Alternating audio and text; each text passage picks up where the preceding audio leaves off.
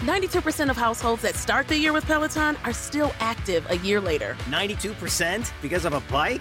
Not just bikes. We also make treadmills and rowers. Oh, let me guess, for elite athletes only, right? Nope. It doesn't matter if you're an avid exerciser or new to working out. Peloton can help you achieve your fitness goals. 92% stick with it. So can you. Try Peloton bikes, tread, or row risk-free with a 30-day home trial. New members only. Not available in remote locations. See additional terms at onepeloton.com/home-trial. 1, 2, 3. Steve Jobs, the genius behind Apple, once said, "A good artist copies, a great artist steals."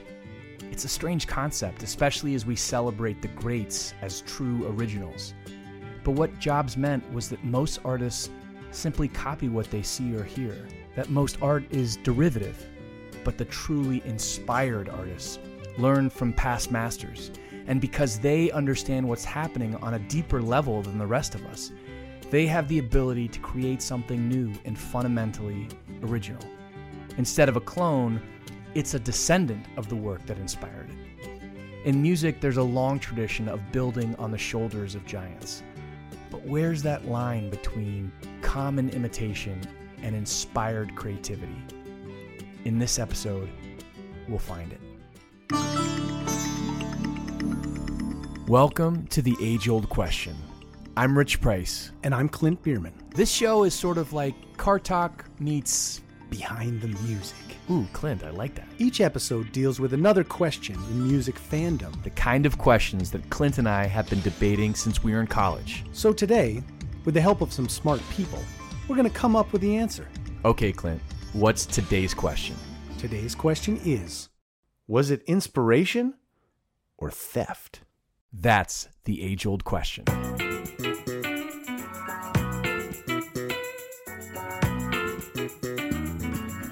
This is a crazy subject. Doing some of this research, Yeah. it was like reading, like you had to be a lawyer to understand. Like I got deep into the actual law of Copyright. infringement. Yeah. And it's no fun. Being a entertainment lawyer working a copyright case is very tedious, I would imagine.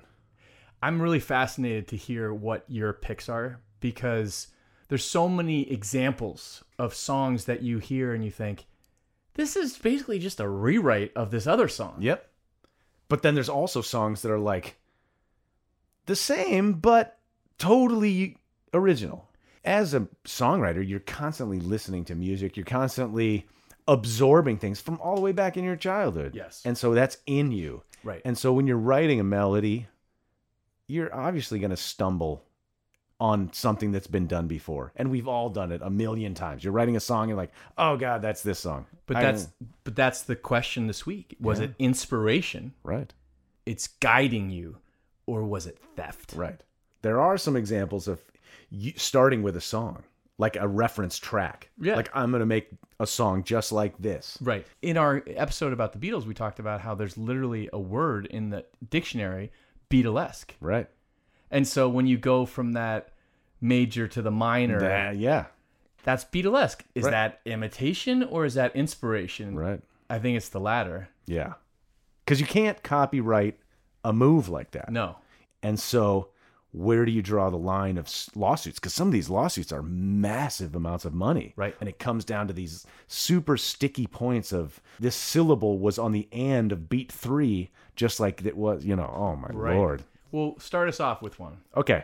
I'm going to start with I Want a New Drug and Ghostbusters.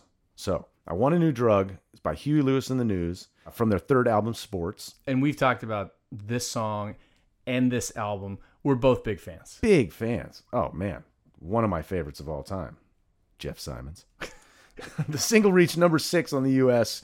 Billboard Hot 100 and actually topped the Dance Club Play chart. I don't even know what that is, but got number 1. So Yeah, they counts for topped something. it. According to Huey, he wrote the tune in just a matter of minutes. He's driving to his lawyer's house. He has this inspiration. Drug is love is basically what he says. So he's like, pulls over as soon as he gets to the guy's house. He's like, I need a pen and paper. Writes it in like 10 minutes. Song's done. I want a new drug. One that won't make me sick. One that won't make me crash my car and make me feel 3 feet thick. I want a new drug. So that was in 1984 it came out. Ghostbusters came out in 1984. The director of Ghostbusters is Ivan Reitman. He was a huge Huey Lewis and the News fan. And so for the montage scene in the middle of the movie, he puts in I Want a New Drug by Huey Lewis as the cut music, right? So it's temp music. It goes in so that they can edit to something. But unfortunately, they couldn't get that song because Huey was contracted with Back to the Future.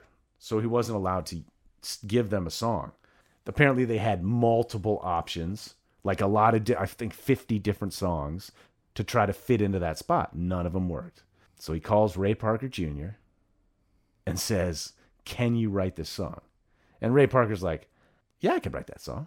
But he didn't want to use the word Ghostbusters. Ivan Reitman's like, that's the thing. You got to say Ghostbusters. And Ray Parker Jr.'s like, I don't want to write a song that says Ghostbusters. But they gave him, I think, 2 days. So it was like down to the wire. And they gave him the reference. Gave him the reference track. It had to be an up-tempo at this BPM because they'd already cut it. They've done the edits based on this click track. Yeah. So had to write it at that tempo. So Ray Parker Jr. writes a song called Ghostbusters that basically has the same riff. So check this out. Here is I Want a New Drug.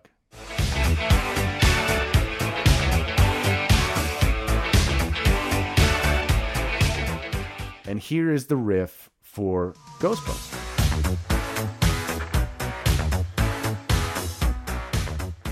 Now that's very much the same, but they go two different places.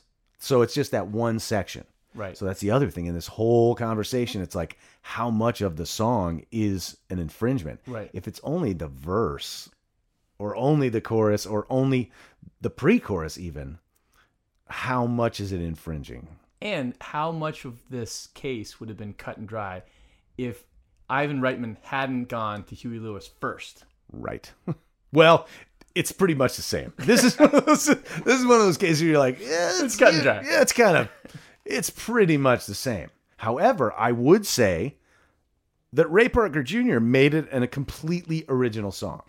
It was nominated for the Oscar in 1985 for Best Music and Original Song, and it was nominated for the Golden Globe of that year for Best Original Song. So clearly it struck a chord with people. It's also one of those songs that every Halloween gets played by every band. Every bar band in the world plays this song. Who are you going to call? Who are you going to call? And that was his thing. He never says Ghostbusters in the whole song. He gets other people to He sing. gets the crowd to sing it. So it's like in the thing, it's a group of people. So he's like, who are you going to call? Ghostbusters! But he never says it. So that was like his like... compromise. Yeah, it's just like, I'm not going to say that. It comes out. It's a massive hit. But Huey Lewis is like, wait a minute. Sues Ray Parker Jr. They ended up settling out of court, undisclosed amount, and there was a confidentiality agreement so that no one could speak of this again. But Huey Lewis got interviewed. He was on Behind the Music in 2001. Here's a quote from Huey Lewis. The offensive part was not so much that Ray Parker Jr. had ripped the song off. It was kind of symbolic of an industry that wants something. They wanted our wave. They wanted to buy it. It's not for sale. In the end, I suppose they were right. I suppose it was for sale because basically they bought it. And that's what he said on the Behind the Music, that then Ray Parker Jr. sued Huey Lewis for confidentiality breach.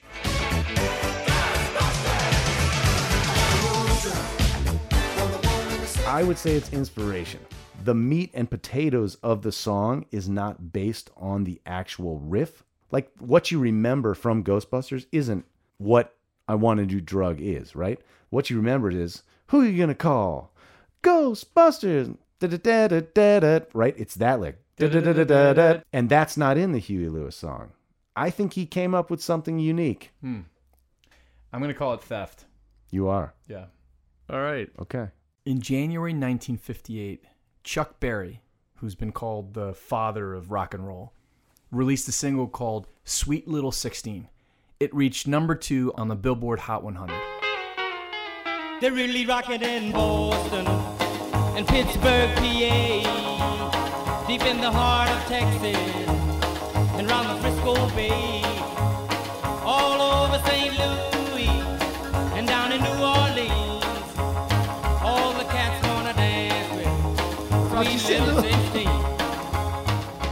5 years later, a young songwriter named Brian Wilson wrote a track for his band, the Beach Boys, called Surfin' USA, and it became emblematic of the new subgenre of rock, the California sound, or surf rock. It was an almost note-for-note ripoff, but with new lyrics. You'll catch 'em surfing at outside, Ventura County line. Santa Cruz and Australia, Caribbean. All over Manhattan and down the Meany Way. Everybody's gone surfing USA. It's almost a Weird Al version. It's almost a Weird Al Yankovic version of the song. Yeah. That's a perfect way to say it. When Surfin' USA was released, Murray Wilson, Brian, Dennis, and Carl's dad, and the band's manager agreed to give Arc Music, Chuck Berry's music publisher, the publishing for the song. In fact, ultimately listed Chuck Berry as the songwriter. Inspiration or theft? Theft. In this scenario, cut and dry. But 5 years after Surfin' USA was released, the Beatles released a song on the White Album. Paul McCartney was able to bob and weave along the line between imitation and inspiration to take elements of both Chuck Berry and the Beach Boys to create something that stands on its own. The song, of course, is Back in the USSR. Well, the Ukraine girls really knock me out. Leave the West behind. And Moscow girls make me sing and shout. That Georgia's always over my. It's like a stew with ingredients from Back in the USA from 1959 by Chuck Berry. Oh well, I feel so good today. We just touched ground on an international runway. Jet propelled back home from overseas to the USA. Flew in from Miami Beach, BUAC. Didn't get to bed last night. On the way to paperback was on my knee. Man, I had a dreadful flight. I'm back in the USSR. A playful nod to the notion of California girls. Yeah. And of course, the listing of locations like we heard in Surfin' USA. A couple of quick notes on Back in the USSR. Ringo had temporarily quit the band, frustrated with the acrimony in the studio and Paul's criticism of his playing on this particular tune. Ringo would, of course, rejoin the band, but to finish this song, Paul played the drums, while George played electric and John played bass. Paul added piano as an overdub, and then he replaced John's bass part. And George and John both added some additional drum overdubs. Back in the USSR. Oh, let me tell you, honey. Hey, I'm back in the USSR. Hey, so good to be. Back in the USSR. Inspiration, not theft. Agreed. Okay, so my next one, probably the biggest in terms of the gravitas that this has for the music industry. So this is, of course, Blurred Lines versus Gotta Give It Up. So Blurred Lines was a song in 2013 by Robin Thicke. And Robin Thicke is the son of Alan Thicke from Growing Pains. It was written mostly by Pharrell Williams, and then there's a rap by T.I. in the middle. Pharrell wrote the track.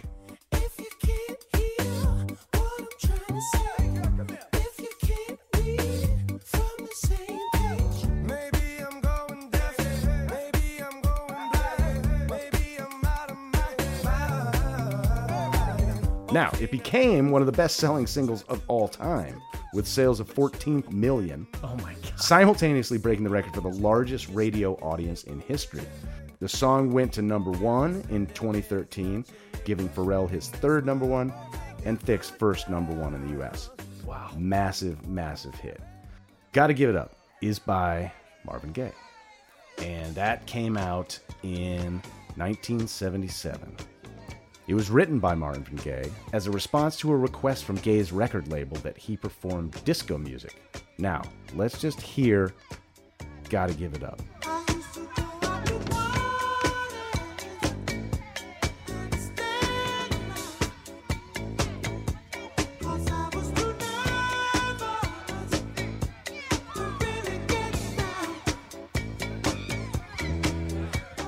Okay, pretty sweet. Yep.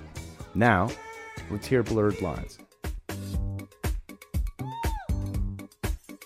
Okay, there's definitely a similarity, but there's 2 chords in Blurred Lines. There's 8 chords in Marvin Gaye's song. But it's the groove. And It's the groove. Now, here's the thing about the lawsuit.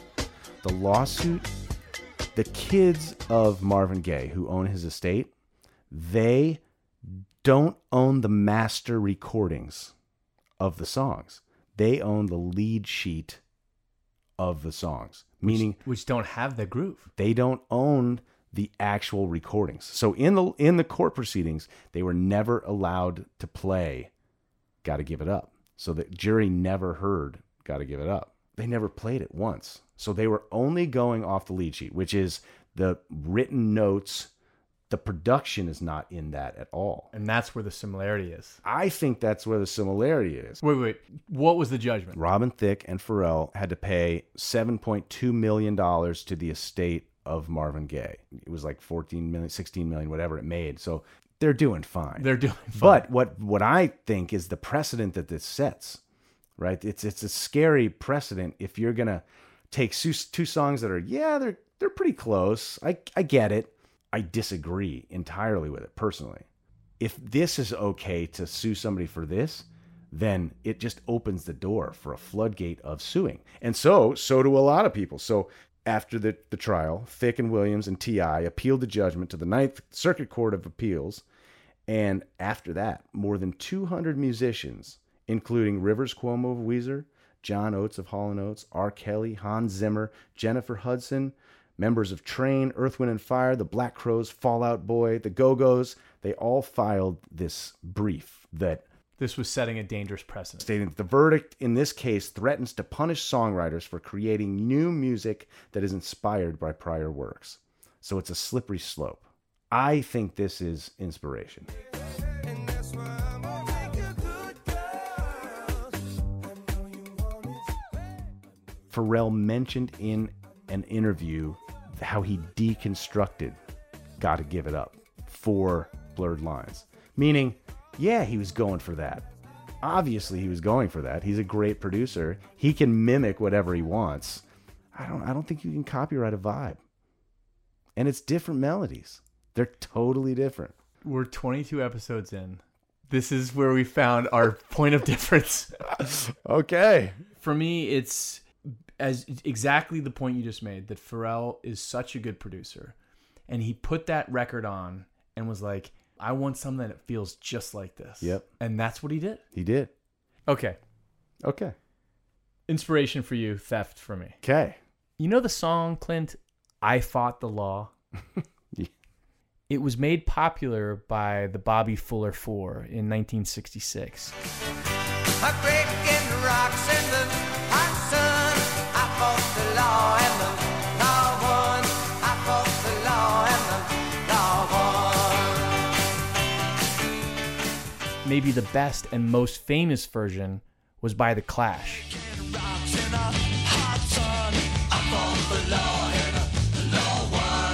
I fought the law and the law won. I needed money 'cause I had none. I fought the law and the law won. I fought the law and the law. And it was also a staple of the Grateful Dead set list. Money 'cause I had none. I fought the law and the law won. I fought the law and the law won. But in 1983, the great Indiana boy John Cougar Mellencamp released an album called Uh-Huh. On that album was a song called The Authority Song. Instead of I fought the law and the law won, the Cougar says, And I say, I fight authority, authority always wins. Yeah, I fight authority, authority always wins. But I've been doing it since I was a young kid and I come I fought authority and authority always won. Is this plagiarism? Is this lazy songwriting? Or is it a nod What do you think? I think it's inspiration. I don't think that's theft at all. I mean, obviously, it's the same sentiment, Yes. but they're different songs. Totally different songs. By the way, let's talk about his name for a second. Okay. It's the Coug. As I said, he's an Indiana boy. Everyone who listens to this show knows Yep. that It's means real. something to you because It's you're an real. Indiana boy. Yep. When he was starting to make some noise as an artist, he was signed to a manager, a guy named Tony DeFries. DeFries thought Mellencamp was too German for a mainstream rock audience. So he gave him the stage name of John Cougar. John Mellencamp hated it. And when he gained a little bit more clout, by 1983, he added Mellencamp back, but he kept the Cougar. So he was John Cougar Mellencamp. By 1991, his career had really taken off, and he dropped the Cougar altogether, and he was back to his given name of John Mellencamp. But does anyone call him John Mellencamp? One goat. No, yeah. He's the Coug. He's the Coug. He's the Coug. The Coug. And he's like the Bruce Springsteen of Indiana. Yeah. In that case, you can't copyright a concept. The authority always wins, or I fought the law and the law won. That's uncopyrightable. So you and I could write a song. I fought the police, and the police were successful. I don't think it has the ring, but yes.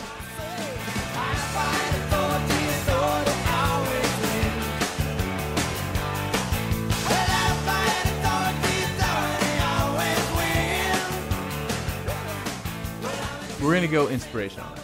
It's taking the exact same thing. This is such an interesting topic. So, in my search for what distinguishes inspiration from plagiarism, I found this analogy from writer and musician Chris Fielden, who explains it this way. If you're searching for writing inspiration and you go and watch a Harry Potter movie and decide to write a story about a young wizard named Barry Cotter who is attending a school of magic with his friends Don and Harmony, that's copying someone else's ideas.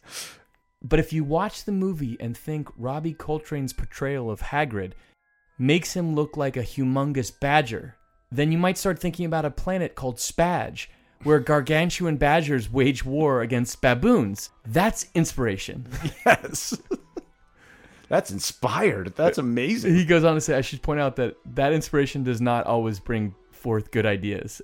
Well, and what's interesting, this is also sort of genre specific, right? Like there's some genres that have more constraints on where the artist can go. Like I'm thinking blues, for example. Before you accuse me, take a look at yourself.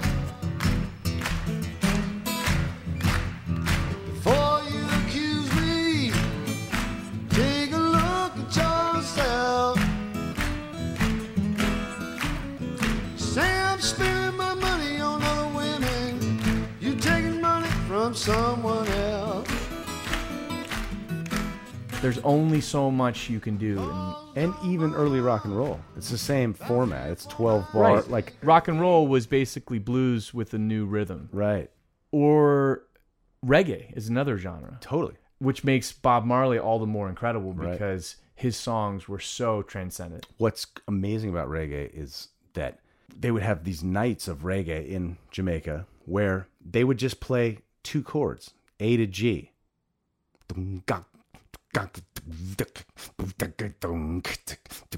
Just over and over again. But then they would have different singers come up and sing over that progression, right? And it's not about the beat or the chord progression. It's about the lyrical content and the melody. They would have hours of this with totally different songs coming out of that similar chord progressions. Interesting. So that's genre specific. You're right. That is totally a reggae thing. Yeah, bluegrass too. I mean, there's bluegrass songs are And you know, country. and country, right? Because you're only talking about 1, 4, 5, and 6, really. Right. Maybe a 2, maybe a 3. But like when you're talking straight up like country genre, country, old country, it's all 1, 4, 1, 5. Right.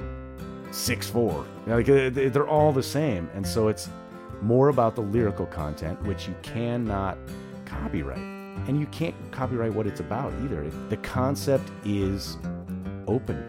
Anyone can write about being betrayed. Anyone can write about the authority screwing them. It's just the way it is.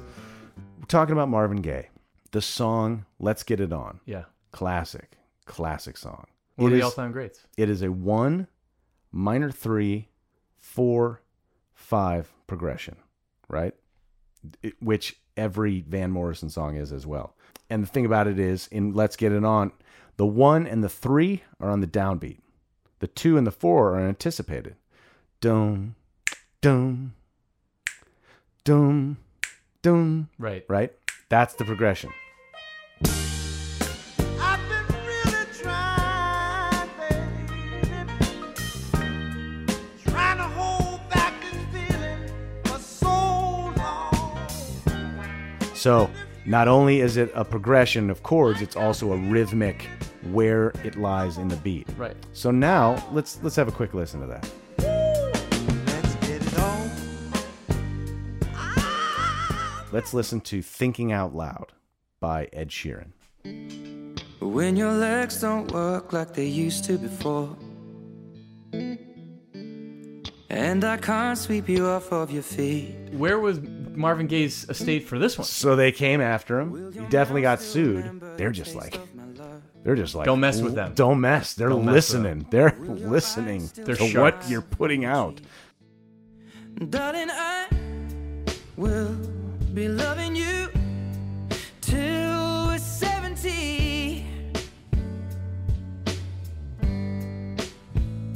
And baby, my heart could still fall as hard at 23. Okay. Yes, it's the same exact progression. Yeah. But it's almost just like the reggae thing for me in my head. Yeah, he's totally ripping off Let's Get It On. Everyone knows that. He knows it. I saw a version of him doing it where he plays his song, goes into Let's Get It On, goes back to his song. But his song is a completely different song. Plus, it's got a B section that doesn't exist in the Let's Get It On. But the majority of the song is that riff. So is that inspiration or theft? It's a good question. It is. That's why this is a great episode, because it's completely subjective to your understanding of songwriting, right? It's like, what is your most important part of the song? If your most important part of the song is the groove, Then it's theft. then it's theft. But if your most important part is the hook, they're totally different hooks. There's not even a similarity melodically in any way. Right. So it's very subjective. Well, let's speak about an example. Okay. Another song we've discussed. In fact, last week we talked about this song, Mary Jane's Last Dance by Tom Petty and the Heartbreakers. And it's one of those rare times when the bonus track on the Greatest Hits album becomes a celebrated hit in its own right. We love this song, right? Oh, yeah.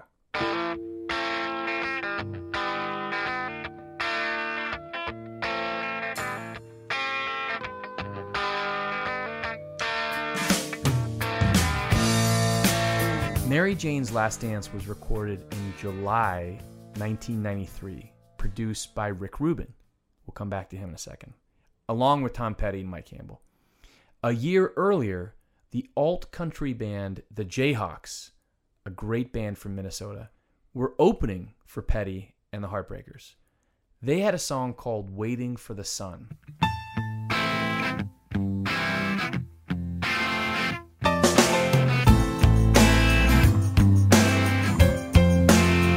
I mean, is that an A? No. It is an A. Is that an A? I can't Yeah. see. So it is exactly. But it's different. Pretty darn similar. It's that ding. But again, a great artist takes something foundational and spins something new, and often better. And I think Mary Jane's Last Dance is better. It's a better song. But the story doesn't end there. Okay. I mentioned Rick Rubin. He produced Mary Jane's Last Dance. 13 years after producing that song, Rick Rubin was in the studio again producing an album for the Red Hot Chili Peppers.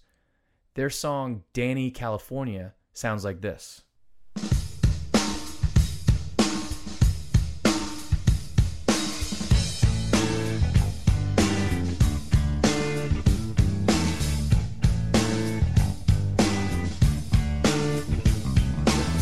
Getting born minor versus D major. That's exactly right. So good ear.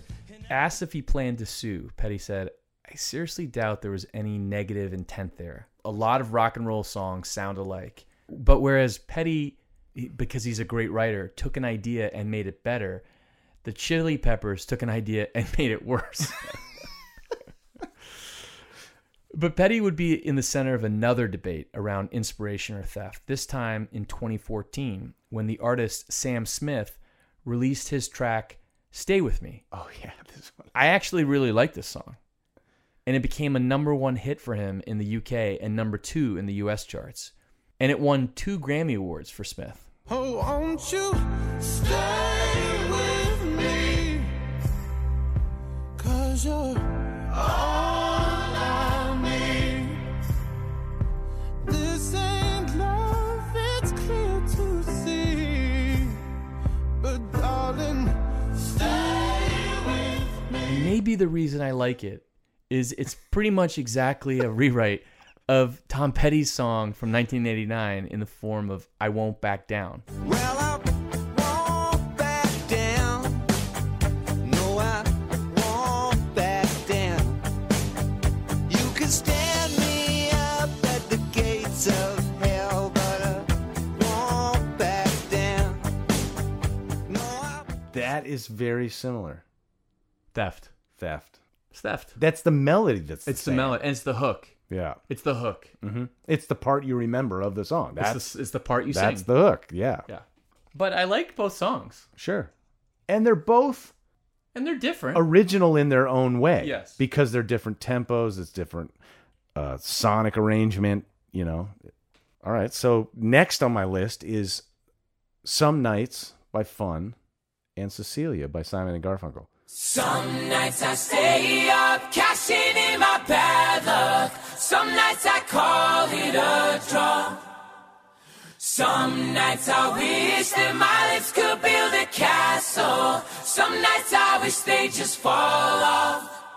But I still wake up, I still see your ghost. Oh Lord, I'm still not sure what I It was released in 2012. It went #1 pretty much all over the world. Peaked at #3 in the U.S.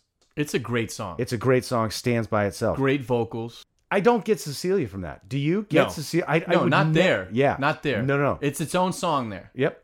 Let's keep going. Okay. What do I stand for? What do I stand for? Most nights I don't know anymore.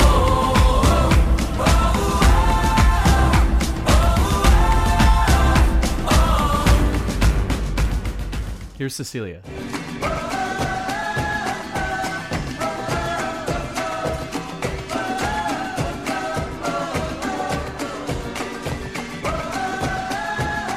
That's putting Cecilia into the song. The song's title refers to Saint Cecilia, patron saint of music in the Catholic tradition, which is interesting. I love this idea that the song is not about a woman, but it's about creative inspiration. The frustration of music as the fickle lover who causes both jubilation and heartbreak. Celia, you're breaking my heart. You're shaking my confidence daily. Oh, Cecilia, I'm down on my knees. I'm begging you, please to come home. He mentioned Saint Cecilia in another one of my favorite songs of his, The Coast, from 1990's Rhythm and the Saints album. It's one of my all-time favorite tracks. I love the percussiveness of the lyrics and the guitar line by his longtime guitarist, Vincent Ngini.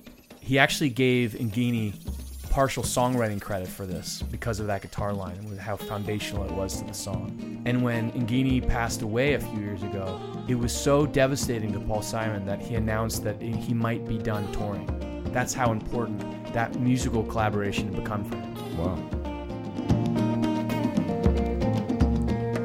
A family of musicians took shelter for the night in the little harbor church of St. Cecilia.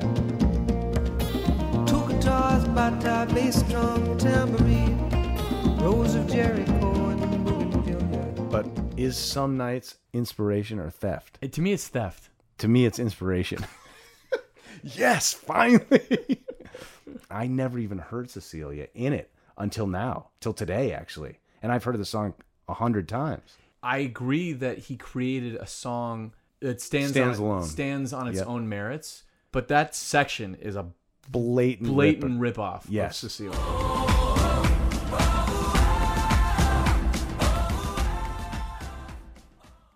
How about one of the most iconic songs of all time? Here we go.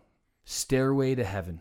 Composed by Jimmy Page and Robert Plant for their 4th studio album, which came out in November 1971. It's often regarded as the most popular rock song of all time. Didn't it finish every single school dance? Yep.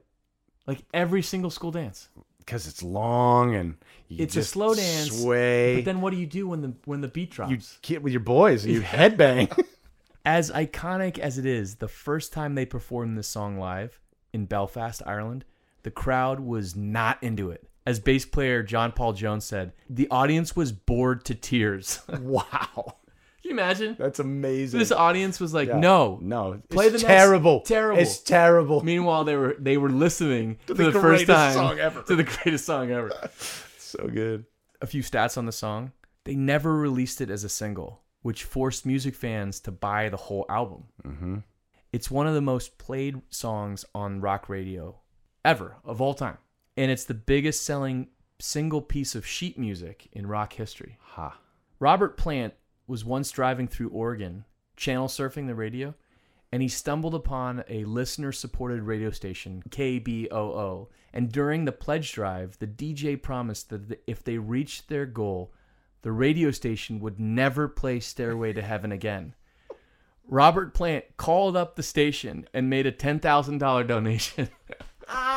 No, that's amazing. Asked why, he said it wasn't that he didn't like the song, it's just that he'd heard it a few times before on the radio. That's so amazing. Isn't that great? Wow. It makes me really like Robert Plant. A lot, yeah. But that's not the topic of today's conversation. We're talking about the opening arpeggio of the song and how it bears a very strong resemblance to a song from a couple years earlier by the LA-based rock band Spirit. The song was an instrumental track called Taurus. Led Zeppelin had opened for Spirit on their first U.S. tour. In 2014, the surviving members of Spirit sued Led Zeppelin for copyright infringement. Oh my God. The case went to the Ninth Circuit, where a judge ultimately ruled in favor of Page and Plant. Again, great artists steal and create something unique and different, and in this case, better. Much better. Let's listen.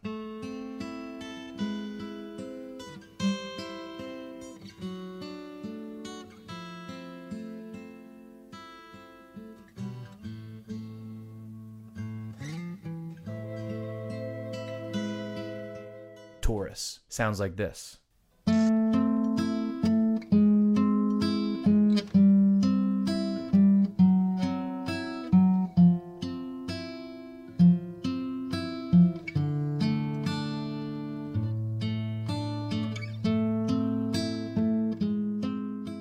It's quite similar. I'm going inspiration. Yeah, so am I. I'm going inspiration. Yeah, because that's where it starts. And the judge was obviously had danced to Stairway to Heaven at some point in his life.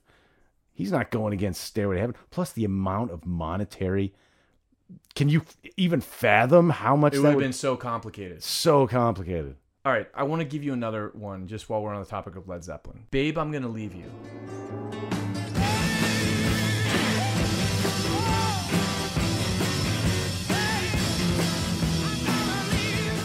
The song came out in January 1969, recorded the previous October. So they recorded October 68.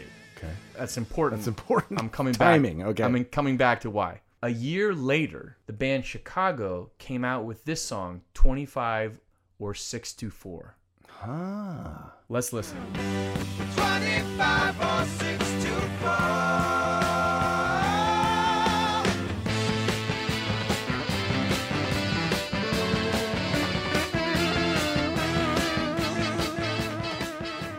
Oh, but you can't deny those horns. Oh, you can't deny the horns. What's the most important part of that moment of the song? I don't think it's the da-na-na-na-na, da-na-na. I think it's the horn arrangement. Same chord progression. Exactly the same key. Same key, everything. Same approach. Yeah. Except for the horns. Yep. Okay. I think Inspiration, but the Zeppelin track is better. Okay, but you don't think so? I mean, I think they're both awesome. I Okay. think they're both standalone. But wait, the even more superior track is the Beatles song. Of course it is. While My Guitar Gently Weeps. The great George Harrison composition from the White Album.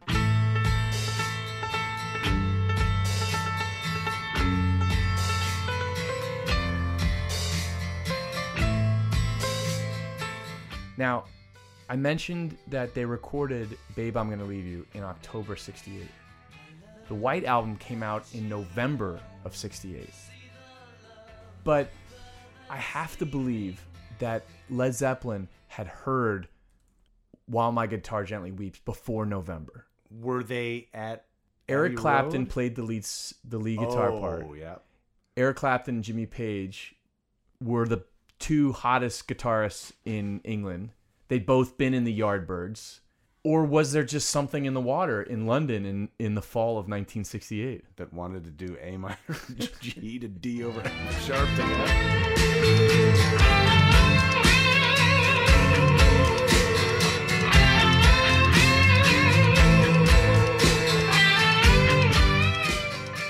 Quick fire round, Clint. Go. I'll play the song. You tell me inspiration or theft. Okay. Radiohead, Karma Police from 1997. This is what you'll get. This is what you'll get. This is what you'll get. And here's the Beatles' Sexy Sadie from 1968. Sexy Sadie, what have you done? You made a fool of everyone. Definitely inspiration. Okay. No. How about this? REM's It's the End of the World as We Know It from 1987. I have a hurricane, listen to yourself, churn world serves its own needs. Dummy, serve your own needs, feed it up an ox, speak, grunt, no strength, the ladder starts to clatter with fear, fight down. Or Bob Dylan's Subterranean Homesick Blues from 1965. John is in a basement mixing up the medicine. I'm on a pavement thinking about the government. A man in a trench coat, badge out laid off, says he's got a bad cough. Direct inspiration. But just inspiration, I think. Two totally different songs. All right, here's a fun one. Okay. The Imperial March from Star Wars.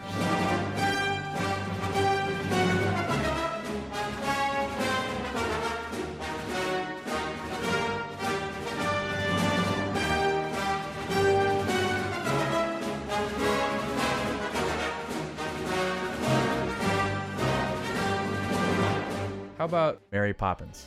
Spoonful of sugar helps the medicine go down. The medicine go down. Medicine.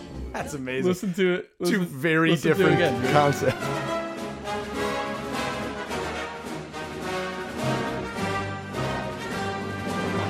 It's basically a spoonful of sugar in a minor chord. It's a dark, like evil. A spoonful of sugar makes it. Take it. Take it. Go to sleep. All right, you'll enjoy this one.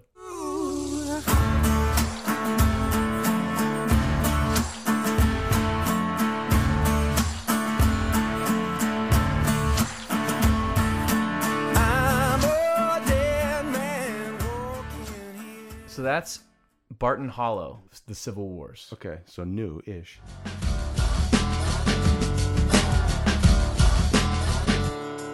In the time of chimpanzees, I was a monkey. Butane in my By the way, was that theft or inspiration? That's definitely inspiration. All right. So I want to introduce that. Okay. I think John Mayer may have ripped me off. Okay, I can't wait to hear this. He has a song from 2006, a great song. A song called Slow Dancing in a Burning Room. From Continuum.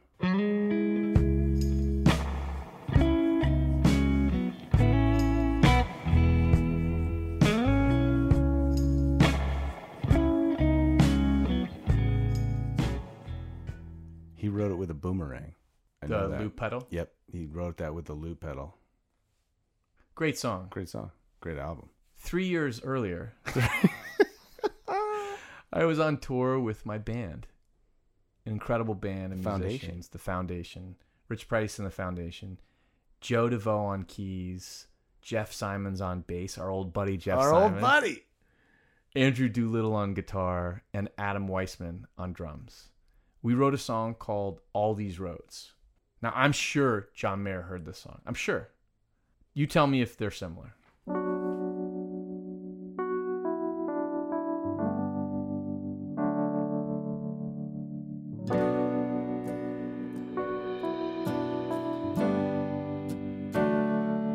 By the railroad, where the tracks laid down. I mean, that's exactly the same. So let's just listen to John Mayer's again. Only difference is guitar versus Rhodes. So John Mayer, if you're listening, I am a big fan of yours. Yeah. And This is- Slow Dancing in a Burning Room is a great song. Yes. I wrote it first. All these roads lead back home to you.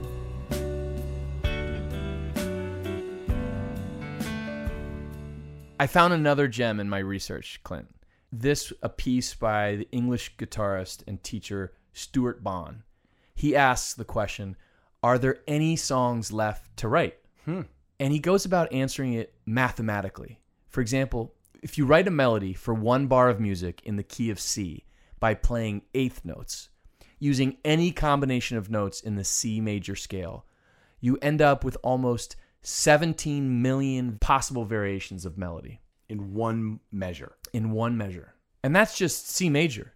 If you include the 12 notes, the 7 notes plus the 5 halftones, you get over 800 million possible variations of melody in that one bar of music. But it gets even more.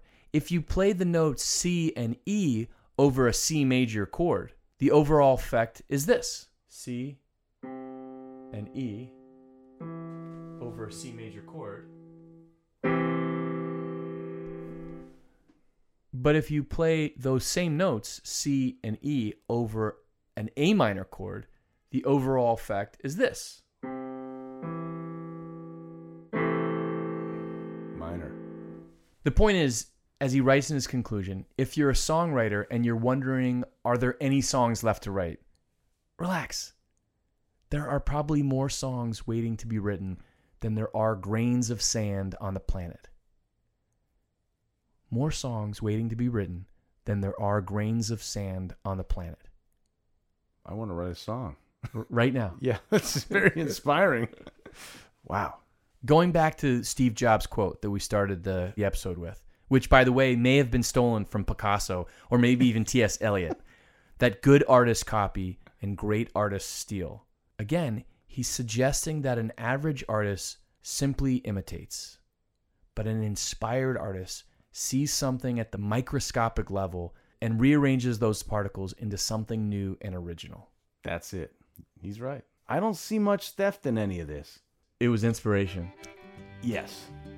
In general, it was inspiration for all of these. We have a segment that we call Rich and Clint Are Boneheads. Rich and Clint are boneheads. And it's because we realize that sometimes we get things wrong. Uh-oh, what'd we do? Do you remember 10 episodes ago? Whoa, no, I don't remember. We did an episode with our friends at the podcast, 50 Years of Music with 50-Year-Old White Guys. Okay. We did a synergy cross-pollination podcast. Yes. Called Who's Your Starting Five? Right. And who's your starting five if you could draft any musician? When Ben Barton chose Jimi Hendrix, we played Little Wing, one of the iconic Jimi Hendrix songs. Except the version we used was Stevie Ray's version. That's amazing. Look, these episodes take hours and hours to research, record, produce, and we're generally doing our best. But definitely let us know when we goof, because A, it's always better that we know when we're boneheads Right. than to flitter around in blissful ignorance. Agreed. And B, we enjoy being reminded that at the end of the day, we're just a couple of boneheads. Wow, that's amazing. That's a pretty sweet version, though. That Stevie Ray version is unbelievable. It's so good. Oh my God. Sorry, not sorry. Sorry, not sorry. You're welcome for hearing it. Oh man. All right. So for this episode, in general, I go with inspiration. You're a very forgiving. I'm a forgiving plagiarizer. Yeah, I am, because as long as it's taking it your own direction. Yeah. So did we do it? We did. Did we? I think we did. I think we did it. We did. We sort of did. We did something. We did something. Yeah. We did something. Okay. Well, we hope you had as much fun as we did, and we hope you'll join us next time when we answer another age-old question.